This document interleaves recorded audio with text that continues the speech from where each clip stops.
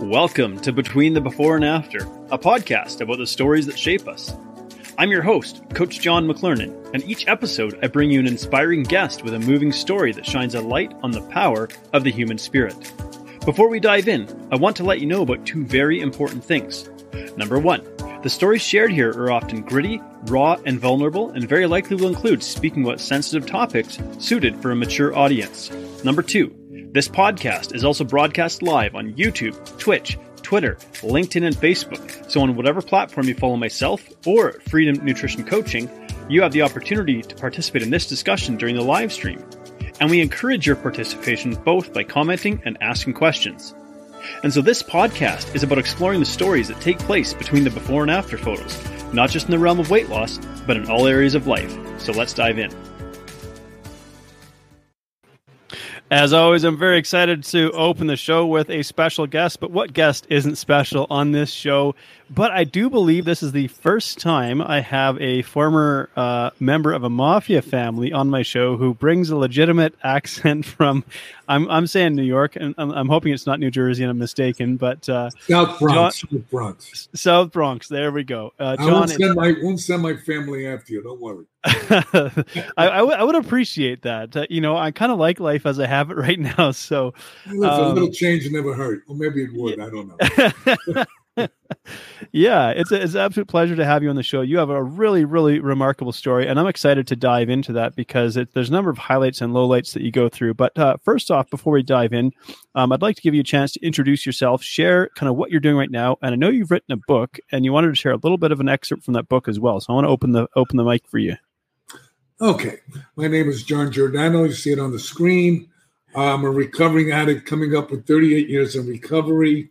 I was homeless when I started my journey in recovery. My family was a mafia type family. My father was a heroin dealer. My uncle was a hitman. And my other family members did nefarious other things, to put it to you that way. Okay, I said I would never be like them. I wanted to be just like them. I wound up dealing drugs, doing collection work for the smugglers, training the bodyguards for cartel in Cartagena, Colombia, doing all kinds of stupid and crazy things. Where I am today is kind of interesting. I'm currently running a ketamine clinic, which helps with depression and anxiety, which is unbelievable. I didn't like it at first, but then I realized my wife has a bipolar disorder, and she suffers severely from depression and anxiety. She might try to commit suicide a few times, and has been on medication for 43 years. She is now off all her medications, and she feels terrific. I just can't believe the power of this. I'm also a leading expert on Ibogaine, which is another psychedelic that gets addicts off of heroin and alcohol and things like that in 24 hours. You go look up Ibogaine. Wow. I work with Dr. Deborah Mash. She's a neuroscientist from the University School of Medicine. And she's also a pioneer in Ibogaine. I think already this opens up a whole Pandora's box of questions. Whole bunch. I'm also currently in 79 medical and scientific peer-reviewed journals. I work with about scientists, researchers, and clinicians from about 15 universities. I work with Dr. Ken Blum. He's the geneticist who found the addiction gene. There is an addiction gene. It's called the DRD2 ALE1 variant gene. Now, if you have that gene, doesn't necessarily mean you'll be an addict. But what it does mean is that you have the propensity to become one. But there's such a thing as epigenetics, which means a social environment can change the gene expression. Right. So we have genetics, which is like our hardware, and then epigenetics, which is like the software. And our environment can determine whether or not something gets switched on or off to some degree. Well, my son almost died from this. I almost died from this disease, and so did my wife. So my journey has been how to change or improve the recovery rates of addicts and alcoholics and other behaviors. What Dr. Blum, we call addiction RDS, reward deficiency syndrome. What does that fancy word mean? It means a lack of dopamine and serotonin. So, there's different kinds of addiction. There's drug addiction, there's alcohol, There's spending addiction, gambling addiction, work addiction, sex addiction, eating disorders. They all fall under that category. They have different symptoms, but they all run down the same road. All roads lead to hell. I'll put it to that. So that's what I do. And you can go to my website, JohnJordano.com, if you want to see some of the research and see some of the television shows and radio shows and all the other stuff I do. But let me get into my story. My story begins where I was homeless when I started. I got divorced, and I wound up living in a room that a friend of mine loaned me. I had a bicycle somebody loaned me and a jar where I used to put my quarters in when I had quarters. Right, and I wrote my life story. And it's how I turned $300 into $45 million legally. Okay. So I'm going to read a little excerpt how we did it, okay? Let's hear it. The book is called The Kid from the South Bronx Who Never Gave Up. Here is my roadmap for positive change. There is one thing in this world, one special lesson, one constant that has guided me through the turbulent waters of life. This infinite rule, which most people know but ignore, or who simply do not follow their life lessons.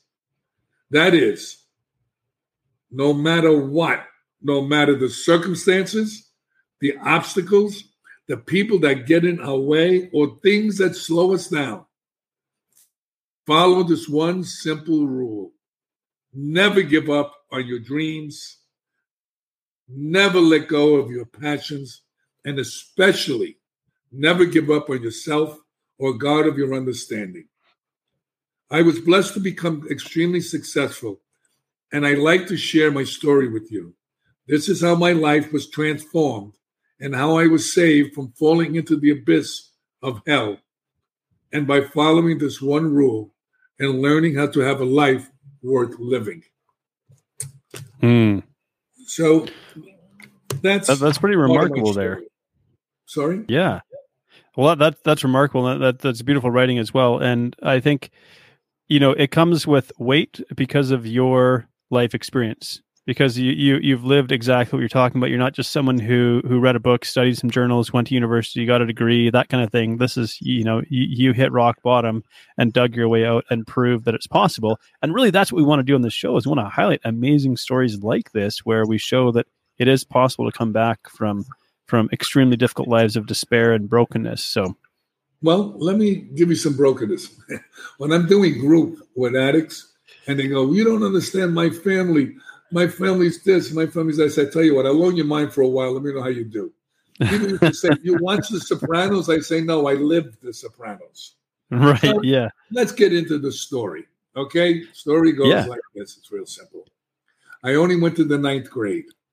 I got when I was 8 years old, my father got arrested. He was a heroin dealer and went to jail. When I was 8 and a half, I got molested by some boys in the neighborhood. Yeah. And it was very confusing for me because part of me liked it and part of me was full of shame and guilt and horror inside of me. So I was very confused. At 9, I got molested by my babysitter. She was 14. Again, I got very confused and my life was like a mess. I gained a little weight. I was a little chubby kid in a way. I guess normal, like for kids. And I wound up with an eating disorder. And that wasn't good either. So, I just kept going on and on and on and on. When I went to gangs. I was in gangs. I was in all kinds of different things. So I'm kind of curious. At the age of 12. Yeah. Well, I'm kind of curious, so growing up the first sort of like 8-10 years of your life, were you aware that your family was a mafia family or a mafia connected family? Well, it's not really a mafia family. They ran like that. Let's put it this way. So I'll give you a little understanding. My uncle, or one of my relatives, I'll put it that way, threw my wedding when I was 20. All right. And it's in the book, all this stuff, by the way. And what wound up happening was the caterer insulted him in front of the family. So the next morning he killed him. So meanwhile, caterer's dead. I got to take my new bride and we have to go to the airport 4 hours early because the police are coming to my grandmother's house to go get my uncle.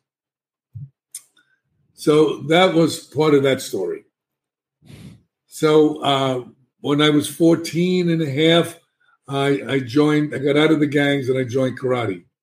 I became a grandmaster of martial arts. I'm in the Black Belt Hall of Fame, national karate champion, a 10th degree black belt in karate, and I also a black belt judo and a black belt jiu-jitsu, and judo champion, all that stuff. Anyway, I learned all this. I didn't do any drugs. I didn't drink. I didn't do anything until I was in my 20s. So in my 20s is when I met a girl and we started to use drugs. And first drug I did was LSD. Okay. And what decade is this? I heard it was a mind-altering drug. So what I wind up doing was I'm saying, my neighbor came in with a little vial, clear liquid. I said, well, what? This is 1965, by the way. Okay, I said, what's that? He said, oh, that's LSD. I said, well, let me see. So I opened it up and I drank the whole thing. Well, that was for 5 hits. That means 5 people. I was on a journey for about 4 days, day and night. It was I almost killed the guy that gave me the drug because I was in kind of like a psychosis. Right. And to me, he looked like a frog. Now, I have nothing against frogs, but I said, oh, you look like a frog. I think I'm going to kill you. Right. So then he said, oh, look at that light. And then he took my mind away and we continued. Right. Journey. And then as time went on, I wind up doing different drugs, going down a bad road. I wound up dealing drugs, collection work for the smugglers, all kinds of crazy stuff that we do. And I started getting addicted. It didn't happen right away because I was always fighting and training and competing. And it was like, on one hand, I was one way, on the other hand, I was the other way. Well, I'm kind of curious, how do you go from using drugs to dealing drugs? How do we bridge that gap? Well, that's the easiest thing in the world. Well, why pay for drugs when you can sell them and get as much as you want, make money from it too?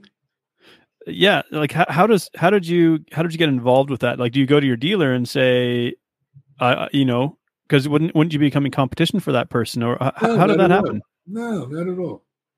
Matter of fact, the people that I went to were friends of mine, okay, and they were doing 15, 20 kilos a month. Okay, so I wasn't competition. I was only doing 2 or 3 kilos a month. Right. I got it from them.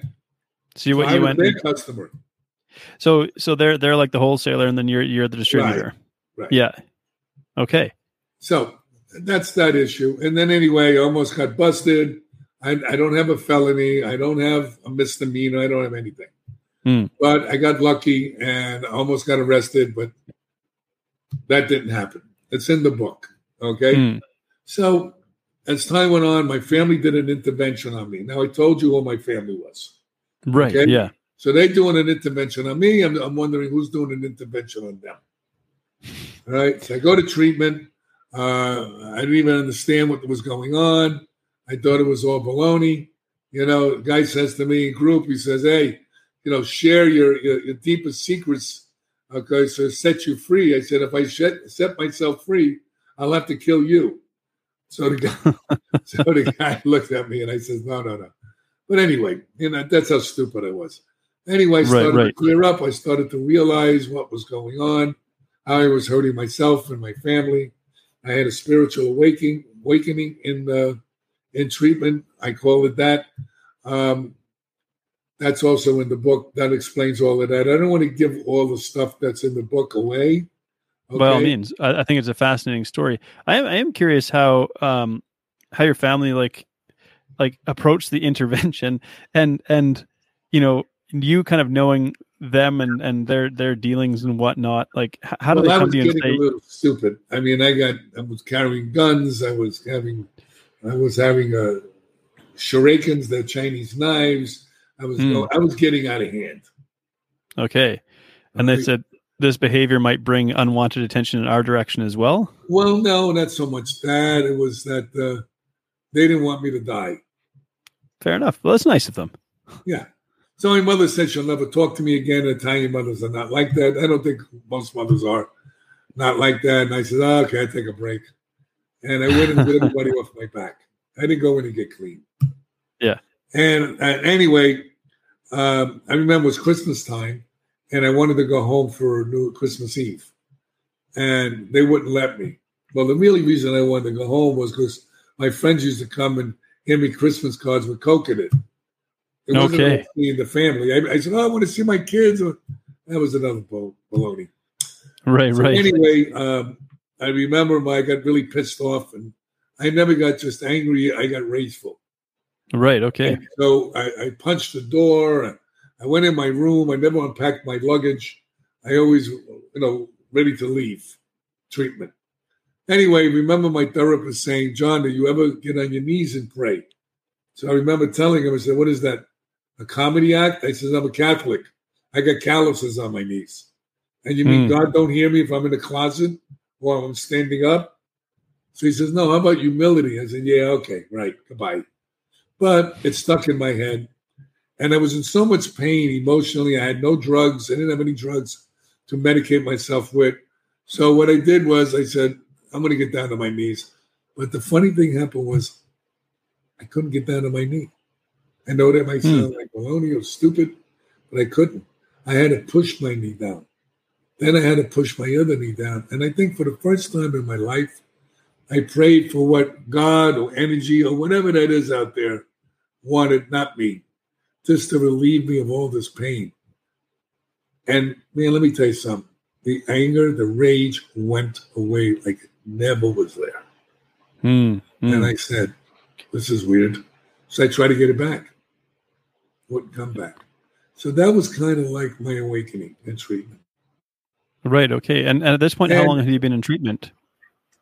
I was in treatment just 3 weeks. Okay. I wound up staying for 6 weeks. I was a little sicker than others. Anyway, I had another awakening in there.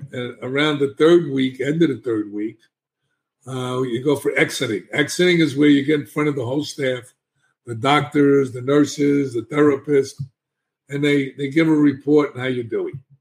Because then after that, they see if you go to long-term treatment or you need extra treatment or whatever. So everybody said, oh, yeah, John's doing great, and he's really opening up and blah, blah, blah, blah. So the head doctor turned around, Dr. Morgan, Mount Sinai Hospital. She looked at me and she said, he's full of crap. You can take the kid out of the street, but you can't take the street out of the kid.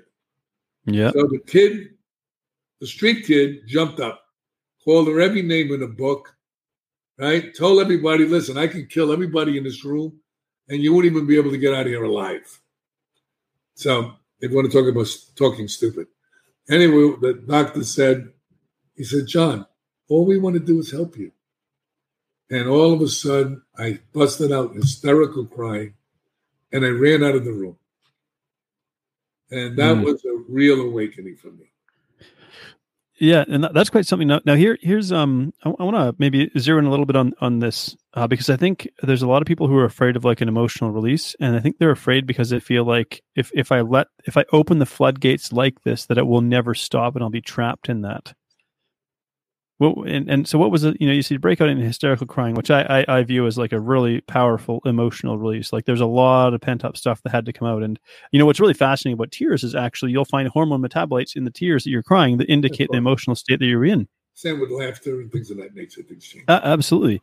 So how long did that last? And while this was taking place, is there a part of your brain wondering what I learned in treatment?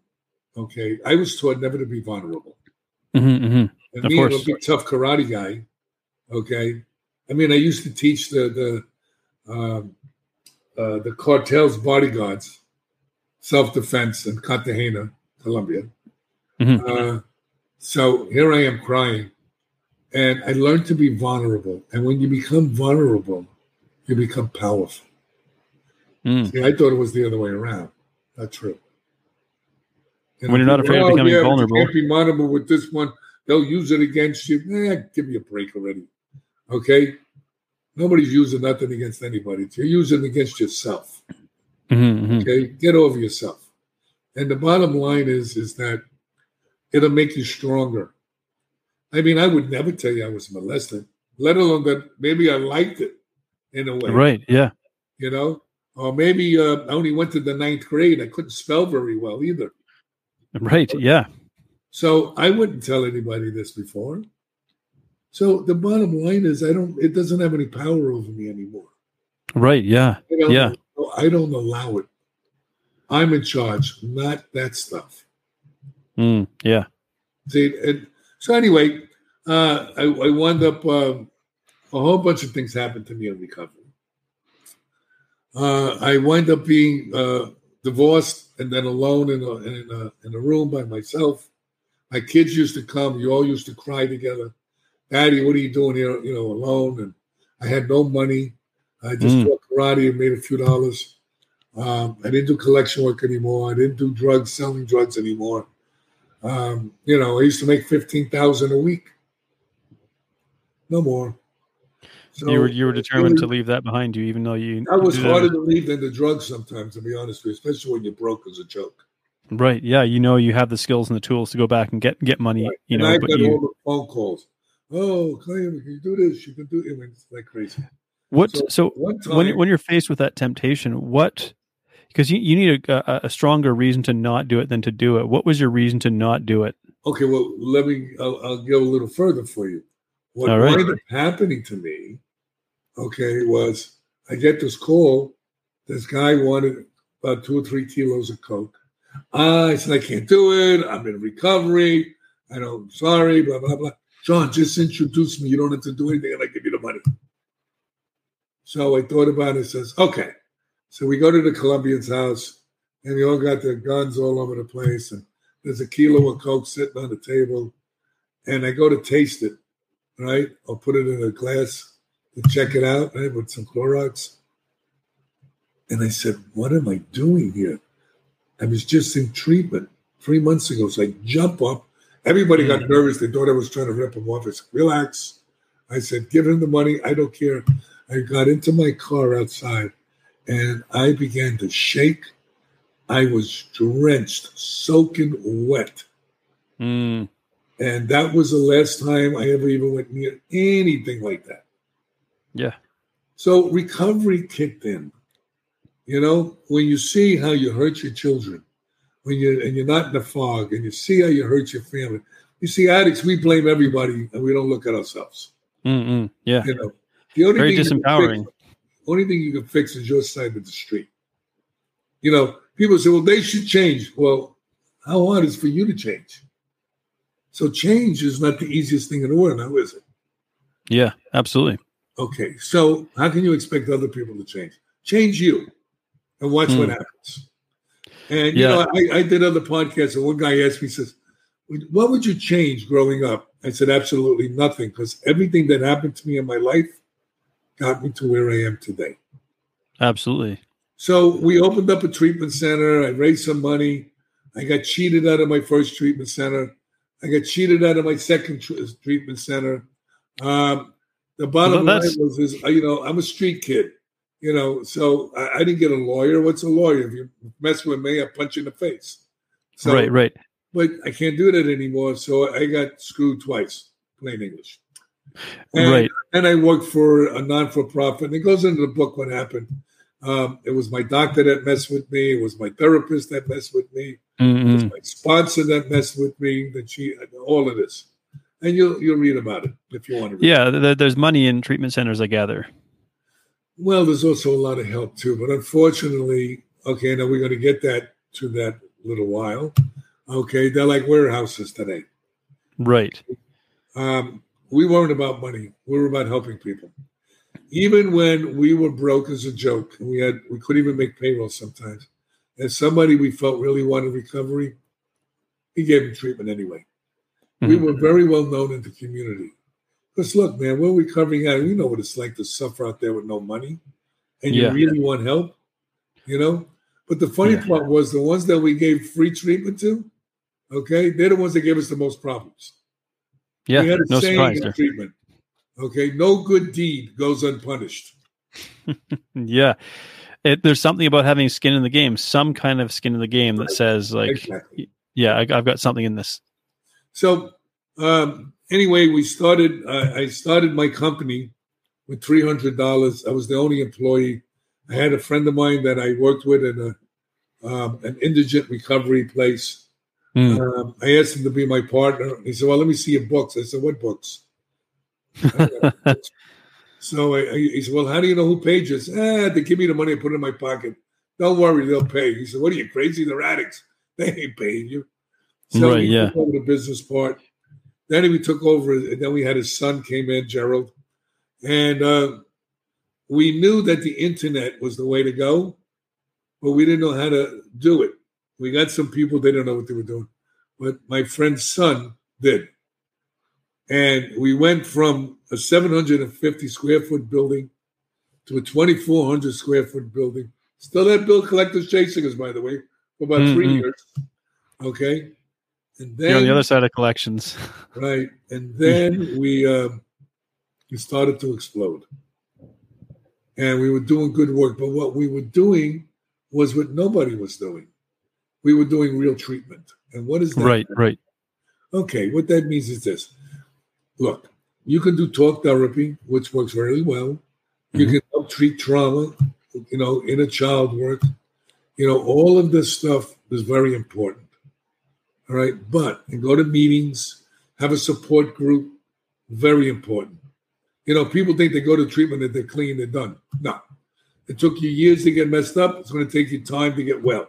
How much time? I don't know. It's up to you. All right. I'm coming up on 38 years. Believe me, if this was baloney, I wouldn't be doing it this long. So the bottom line is, if you don't believe it, keep doing what you're doing and let me know how your way works. Okay? Yeah. And that's just the way it is. So here's a street kid that didn't believe in anybody, didn't trust anybody, because I wasn't trustworthy and I wasn't believable. But I learned to change. But change takes work. No free rides, man. You didn't get sick for free. Right? Cost you everything you had, even your soul. Yeah. So forget about the money part.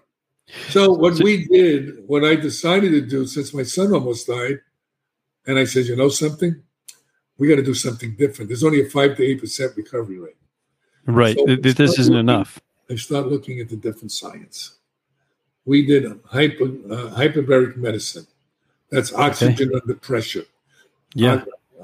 Oxygen under pressure was used for the bends. Okay. That's when divers go down into the ocean and they come up. All right. They have to get their body rebalanced. All right. Or they have the bends and they could die. Then they found out that HBOT helps with wounds. Then we found out that it helps with TBI cases, traumatic brain injury cases. Now, who is going to argue with me that drugs and alcohol do not damage the brain? Nobody I know. Right. And HBOT actually helps heal the brain. So that's number one. Then we did amino acid therapy and vitamin therapy. We did 15 papers on amino acid compound that Dr. Blum developed. And we saw with a double-blind study, that's the gold standard, by the way, in research, that it upregulates dopamine. Oh, that's your feel-good drug. So we utilized that to help clients. Then we did acupuncture. It's only been around 5,000 years. Right, yeah. We did heavy metal testing because heavy metals interfere with neurotransmission. We found 85% of the addicts had heavy metals. And it mimics attention deficit disorder and bipolar disorder. Fascinating. Also, what we did is we worked with the gut, the second brain. Most people don't know that serotonin and dopamine is manufactured in your microbiome. That's your gut. That's the flora inside your stomach, if you don't understand that. Okay? That's where 70 to 90% of dopamine and serotonin are manufactured. It goes up the vagus nerve and deposits it into your brain. Yeah. But please, don't believe a word I tell you. Go look it up. Because I tell that to everybody, okay? Because nobody believes you anyway. So go do your own research, guys. And also, we did neurofeedback, biofeedback. Okay. We also looked at allergies. Certain allergies can cause depression. People don't even realize that, all right? We help people put them on different kinds of food plans without the processed food and the sugars and all this other garbage, all right? And look, I'm 76 years old. Okay. I don't take any medications. I do like 40 laps in the pool. I still fight. I work out with weights. I'm in better shape than 30-year-olds. Why? Because I work out. Because you take care of yourself. And so listening to all of these, which sound phenomenal, by the way, and I think is absolutely fantastic, makes me wonder, why aren't more places doing this? I'm going to tell you why. It's real simple. Money. They don't get money for it. But you see, I figured out how to do that. Mm-hmm. I made it real simple. When a client came in, we gave, and we have colonics we used to do also, massage, lymphatic massage, to get the drugs out of the body on a cellular level. We gave them 4 free sessions of anything they wanted to pick. Okay. Addicts are feel-good junkies. If they feel good, they'll buy it. Right, okay. So we would charge them after that at a reasonable rate. Yep. And that's how we thought we were going to break even. We wound up making money with it. But it had another end to it. And what was that? We used it as a marketing tool. Okay. Then we did outcome studies, but we didn't do our own. We had a third party do our outcome studies. Okay. So nobody could say, well, they tweaked the numbers. We had a 70% recovery rate after a year, which is absurd. Right. Okay. And how do we do it? So I'll make it real simple. I don't know if you realize how they do outcome studies. It's kind of stupid. I'm going to tell you how. It's real simple. All right. Let's hear it. Okay. Hello, John.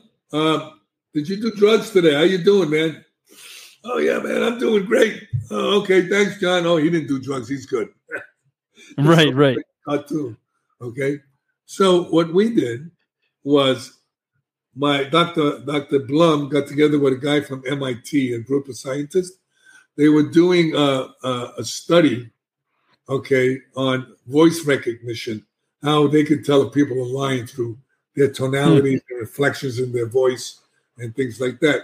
So that was one of the ways we put it into it when we spoke on the phone, but only to the addict, but to their family members. Then most of the people were in town. So what we did was we licensed a 3-quarter-way house, which is where people go after treatment. They have to get a job. They have to go to meetings. They have to be clean and drop urines. So we made them drop urines. We made sure that they were clean there. Then we asked them for how their behavior was compared to everybody else. And then we got the information back. They went to group once a week, which is called aftercare. All right. We drop urines on them again. We eyeball them to see what's going on with them. And that's how we did our outcome studies. Right. So you verified through scientific means. And you mentioned a 3-quarter house, because I've heard of a halfway house before. Is there a one? They make names up. I was like, is there a 1-quarter house? Yeah. I'll tell you what the difference is. Okay. Halfway house used to be that you're halfway out of treatment and you go to so many hours of treatment. Okay. 3-quarter-way house is you're 3/4 way out and you go to once a week treatment. Yeah. That's the old way of doing it. Now they call it sober living. 3/4. They don't know what they name it. They just name it whatever they feel like it. Sure. Yeah. So what I came across lately, now we sold in 2012. Yeah. Now, if you would have told me that we had a 62-bed inpatient facility, we had intensive outpatient, we had outpatient, and we had aftercare. So we had a total continuum of care. We wound up selling it for $45 million in 2012. And we didn't want to sell, but my partner got cancer. He got sick. He had a stroke. And his son didn't want to do it anymore. And I said, okay, and we had this guy. One guy wanted to give us $21 million because we were, our payroll every 2 weeks was $250,000. Right. So, and were you aware of, like, I guess it sounds like maybe a naive question, but were you aware of the value of your business that you were sitting on, like a $45 million? Well, you business? have to do an evaluation, when you do all that stuff. But actually, we were so wrapped up into helping people and finding new technologies to make treatment better that, and doing outcome studies, and we were doing research. Remember now, this is 2022. This was 2012. And 8 years before that, we were doing all this stuff. Okay, yeah. We were so far ahead of the curve It's like unbelievable. And everybody knows this in the communities around in Florida. So whatever I'm saying, people will back it up without a doubt. Then now that I've been out of there, I do these podcasts. I lecture all over the world. I've lectured to over 100 countries. I've been to Taipei. I've been to Budapest. I've been to Chicago, Baltimore, all these international conferences. And I wrote another book called How to Beat Your Addictions and Live a Quality Life. And the way I wrote that book was I interviewed about 200 addicts, alcoholics, and people that had other behaviors. I wanted to know what they did and what they didn't do. Who I considered had good recovery. It's not just about quitting drugs and alcohol or those behaviors. Then I interviewed about 100, 150 people that kept on relapsing. I wanted to know what they did and what they didn't do. And I put all that stuff in the book, and I put my own stuff in the book. Okay. Yeah. And I think that's important to know both sides of it. Like success leaves clues and so does struggle. So well, then I found these new technologies. I found something that gets rid of pain in one session without any drugs. It's called the Atlas. Are you familiar with the Atlas? Probably not. Probably not. I wasn't either. Okay. The Atlas is the bone that's floating on top of your vertebrae that holds up your head. That's why they call it the Atlas. Okay. Now, what goes through the Atlas is your inner carotid artery, which bypasses into your optic nerve, and it's the blood flow that goes into your brain. Okay. Right. Okay. On the other side of the Atlas is the nerves that run down from your brain stem all the way through your spinal cord into your major organs, and also your outer carotid artery. It takes the toxins out of your brain. Okay. In my case, I had stenosis in my back. Being a judo player and a karate guy, I had 2 frozen discs. I had pain everywhere. I was getting shots. I was getting ablation where they burned the nerves, everything. None of it worked. And this thing worked unbelievable. It's been 8 months now. No pain. Okay. So what they do is they go send you for an x-ray. They look at the x-ray. Then they make calculations. They lay you on the table. Now, one leg was shorter than the other. Okay? Because that happens when your muscles get tight, from pain. Anyway, lays you on this table, and they have this machine. And they do a calculation, in the machine. And have this bar that goes right by your neck, and it shoots a pulse into your neck. You don't even feel it. All right? And then he tells my wife, he says, John, have your wife come around the table. She looks at my feet. They're even. I get off the table. I don't limp anymore, and I don't have any pain. I said, what is this? This is crazy. I sent 15 people there, and all the same thing. And my friends are going, John, what the hell is this? I said, look, this frequency that they do, the way they angle it, hits that bone, and puts it back in its predisposition. See, when it's out of position, this is what happens to your spinal cord. Right. So that's how you get a bulging disc. Okay. See, your disc is meant to go this way, up and down, not this way, sideways. Yeah. And so, again, the name of this treatment is, because he's dealing with the Atlas. Go to epicclinics.com. It's in Clearwater. And matter of fact, I'm a partner with a new doctor that's doing the same thing from the same people. And it's going to be in Pompano, right next to my ketamine clinic that I opened up. And what we do is we do nutrient IVs, we do NAD, we do exosomes, we do wellness. We help put people on food plans. You need to be healthy. Otherwise, you get all kinds of diseases. Well, I think this is phenomenal work that you're doing, and a fascinating backstory. And I agree with you. I wouldn't change any of it because it's led you to what you're doing to this day. And I really commend you for the amazing work that you're doing. And I love what I do. And the clinic is called the Ketamine Infusion Clinic of South Florida. The girls are great. They're the anesthesiologists, all the nurses, the doctor. Everybody is unbelievable. They're all caring.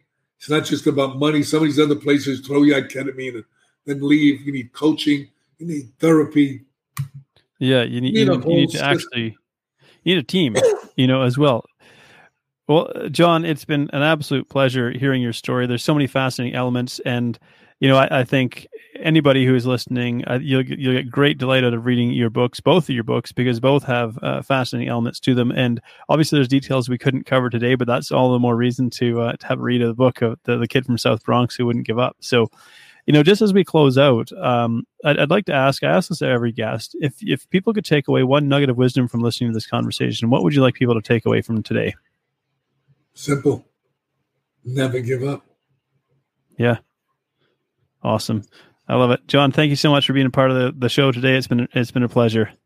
My pleasure. And thank you for having this show, helping God's kids. Thank you so much for tuning in to Between the Before and After. If you've enjoyed this episode, please like, share, subscribe, or leave a review, because that helps this podcast to reach and inspire more people. I love exploring the stories that take place between the before and after, the powerful experiences that shape who we become. And I love human potential. I love the possibilities that lie within us. So whatever you may be up against, I hope these stories inspire you. Because if you're still here, your story's not done yet, so keep moving forward. Anyone can come from any place of brokenness and destitution and build an amazing life.